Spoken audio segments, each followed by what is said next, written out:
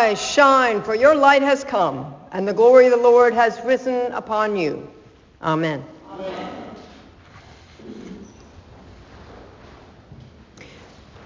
Today we celebrate the baptism of our Lord Jesus Christ.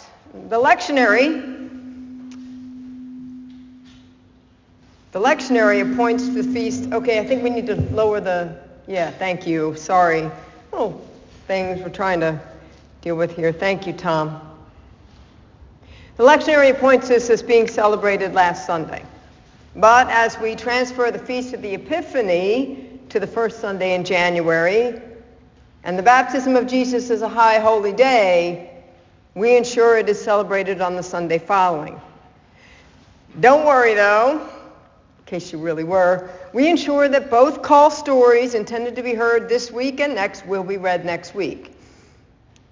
The thing is, we do this lectionary dance because it is important that we celebrate both of these important feast days of the church. This Sunday into the next one is also a time of gratitude for me each year, as it marks the anniversary of my ministry as rector of this parish. Now, I was no stranger to this parish, to be sure. I had been the celebrant for the Christmas Eve service in 2013, days before being publicly announced as the incoming rector, which was kind of a dangerous thing. If you didn't like the sermon, I didn't have anything in writing yet. And I was doing that because at the time we used the high altar on Christmas, and that was not reachable by Mother Kay Locke, the longtime supply priest, because of the many steps.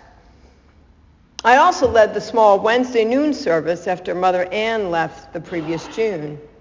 And I even attended the January 13th vestry meeting too. Still, this was the first official Sunday with you as rector 10 years ago, this coming Friday, January 19th. Sometimes it feels like the time just flew by. But with the pandemic, it also seems much longer than a decade. So January is for me a reflection on that beginning, and perhaps it is for you as well. Certainly January marks a time of beginnings in other ways. People enter into New Year's resolutions. Now, I'll sometimes go unfulfilled. Just the making of them are a sign of hope for what may be. Beginnings are like that. Fresh slates, blank canvases, a place from which possibilities may become reality. And beginnings are what we are hearing about in our text today from Genesis and the Gospel, or we would have heard it from Genesis, except that particular one in the Psalm did not get switched for this Sunday. And it's really important that I tell you what it was, because I have it in my sermon. So let me it's very short, don't worry, you all know it anyway. Genesis 1 through 5. In the beginning, when God created the heavens and the earth was a formless void, and darkness covered the face of the deep, while a wind from God swept over the face of the waters. Then God said, "Let there be light." And there was light. And God saw that the light was good. And God separated the light from the darkness. God called the light day, and the darkness God called night. And there was evening, and there was morning, the first day. See? Short.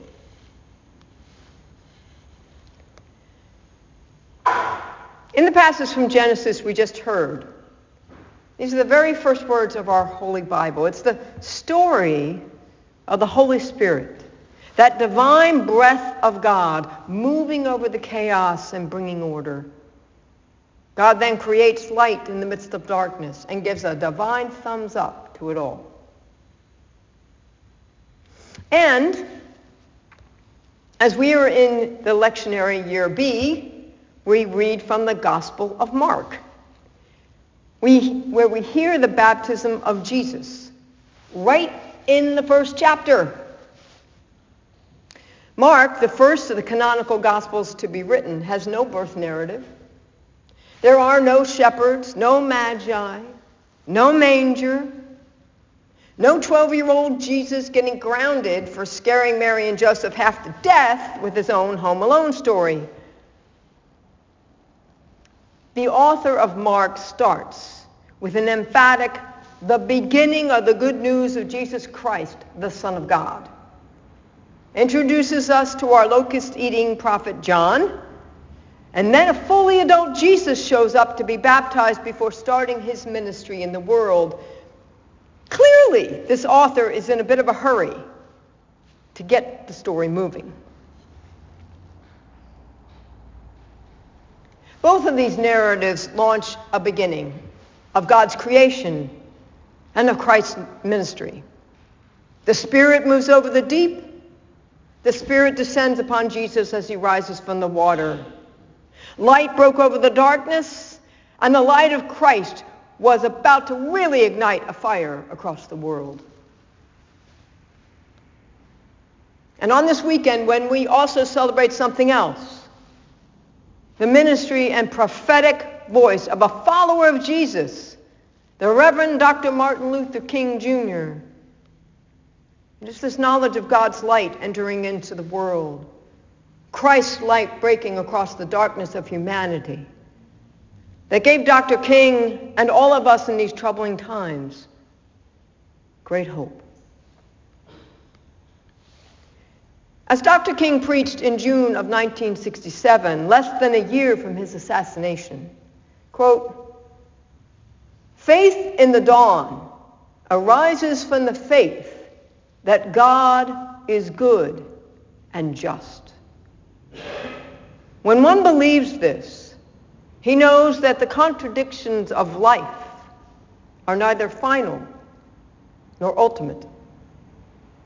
He can walk through the dark night with that radiant conviction that all things work together for good for those that love God. Even the most starless midnight may herald the dawn of some great fulfillment." King did not live to see the end of the darkness of racism, the dream he proclaimed to the world. Neither do we stand in that radiant light of the beloved community God has dreamt for us from that very first moment of creation. And yet our faith tells us that God is present in the chaos of the dark, that the Spirit moves constantly over creation, that Christ's light overcomes even the deepest night. We know this to be true here in our parish. Over these past 10 years, we have grieved together the violence, hate, oppression, poverty, abuse, and exclusion that brings pain to children of God and all of creation. We have comforted one another as we mourn the death of those we loved. We have supported one another through a devastating pandemic. Yet we have also rejoiced in the blessings we have received through the years. New births, marriages, the sound of children ringing through the rafters, the buildup of our music program, new members coming through our doors, thriving ministry in our community, and the community using our spaces. We've also come to know these past several post-pandemic years that God's creative work in the world isn't a one-time thing. We began together back in 2014 with financial stresses and congregational decline threatening the close of our parish. But we had faith. We had faith. And together we worked to grow in membership and financial strength to where by 2020 we were on our way to a bright future. The pandemic years knocked us on our heels financially.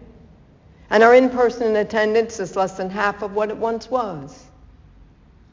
For the past 2 years, we have faced once again the possibility of having to close our doors. Yet we also knew that God wasn't done with us. Now, while still low in our in-person attendance, it continues to grow year after year. The enrollment in our school is increasing, and we will soon meet and surpass the goal we set for this year.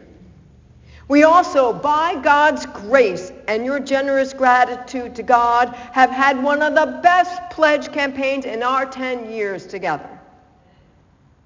As a result, we can now say that even while there's still much work to do, we're out of the danger zone once again.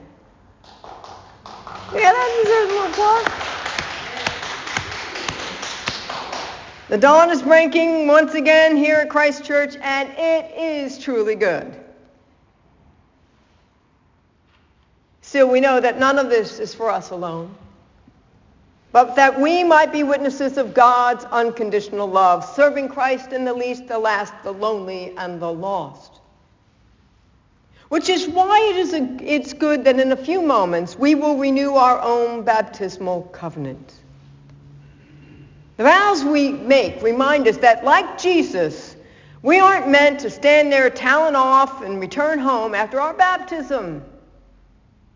We are to do as Jesus did after he was baptized. Okay, perhaps not head out into the wilderness for 40 days, but Lordy, our world can sure fill us with a sense of great evil and the temptation to give in to the despair of darkness, doesn't it? Jesus gives that darkness the divine flip-off and keeps on moving to do what he was there to do, and we are meant to do the same. Dr. King understood that too. Baptized into Christ, he was gifted by the Holy Spirit with a prophetic voice that will resound through the centuries. Despite the dangers, despite all the evil that surrounded him, despite the desire of the prince of darkness to bring him to his knees in despair, Dr. King knew that his baptismal call was to proclaim that God's light and love is stronger than the darkness of hate and racism. And now, it is up to each of us. We are the body of Christ. We are the prophetic witnesses to God's love. And there is still so much work to do in Christ's name. 10 years ago, I invited you all to come and see. Come and see where Christ was leading us. And none of us could have imagined the wild and wonderful ride this would be for us, for our community, and for the gospel we proclaim. We've had our difficult times, to be sure. But as was made clear in our scriptures today, darkness may always be here. But it is the light that God brought into being, God's light, Christ's light, our light, that no darkness will ever overcome. And so we begin again into 2024, into another year of priest and people, into a new life out of near death for our parish, and into another year of living out our baptismal call. Folks, we're going to need the faith and courage of Dr. King to do this, to be sure, for we will enter into 2024 knowing the hate, violence, and oppression that will only grow worse in this election year. Dr. King offers us a message about that courage that we should hold in our hearts in the months ahead, when the darkness tries to have its sway over us, trying to force us back. He said, courage is an inner resolution to go forward despite obstacles. Cowardice is submission to surrender to circumstances. Courage breeds creativity. Cowardice represses fear and is mastered by it.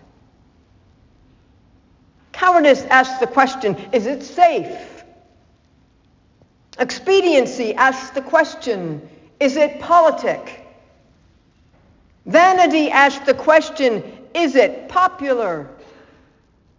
But conscience asks the question, is it right? And there comes a time when we must take a position that is neither safe, nor politic, nor popular. But one must take it because it is right.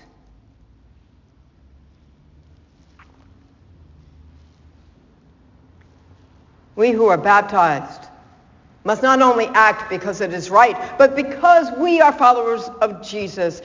And I believe that this courage that King speaks of, that he had himself, it doesn't come from human power or might.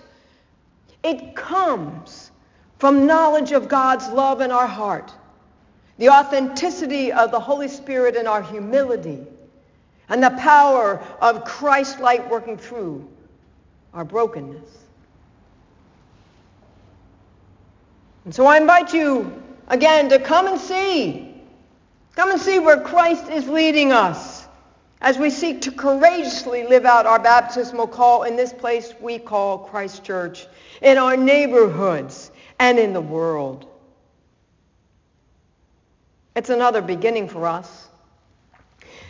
And I suspect you might want to fasten your seatbelts, because we are in for a joyously wild ride as we continue to grow in faith, serve our neighbors, and create community in the name of Jesus Christ.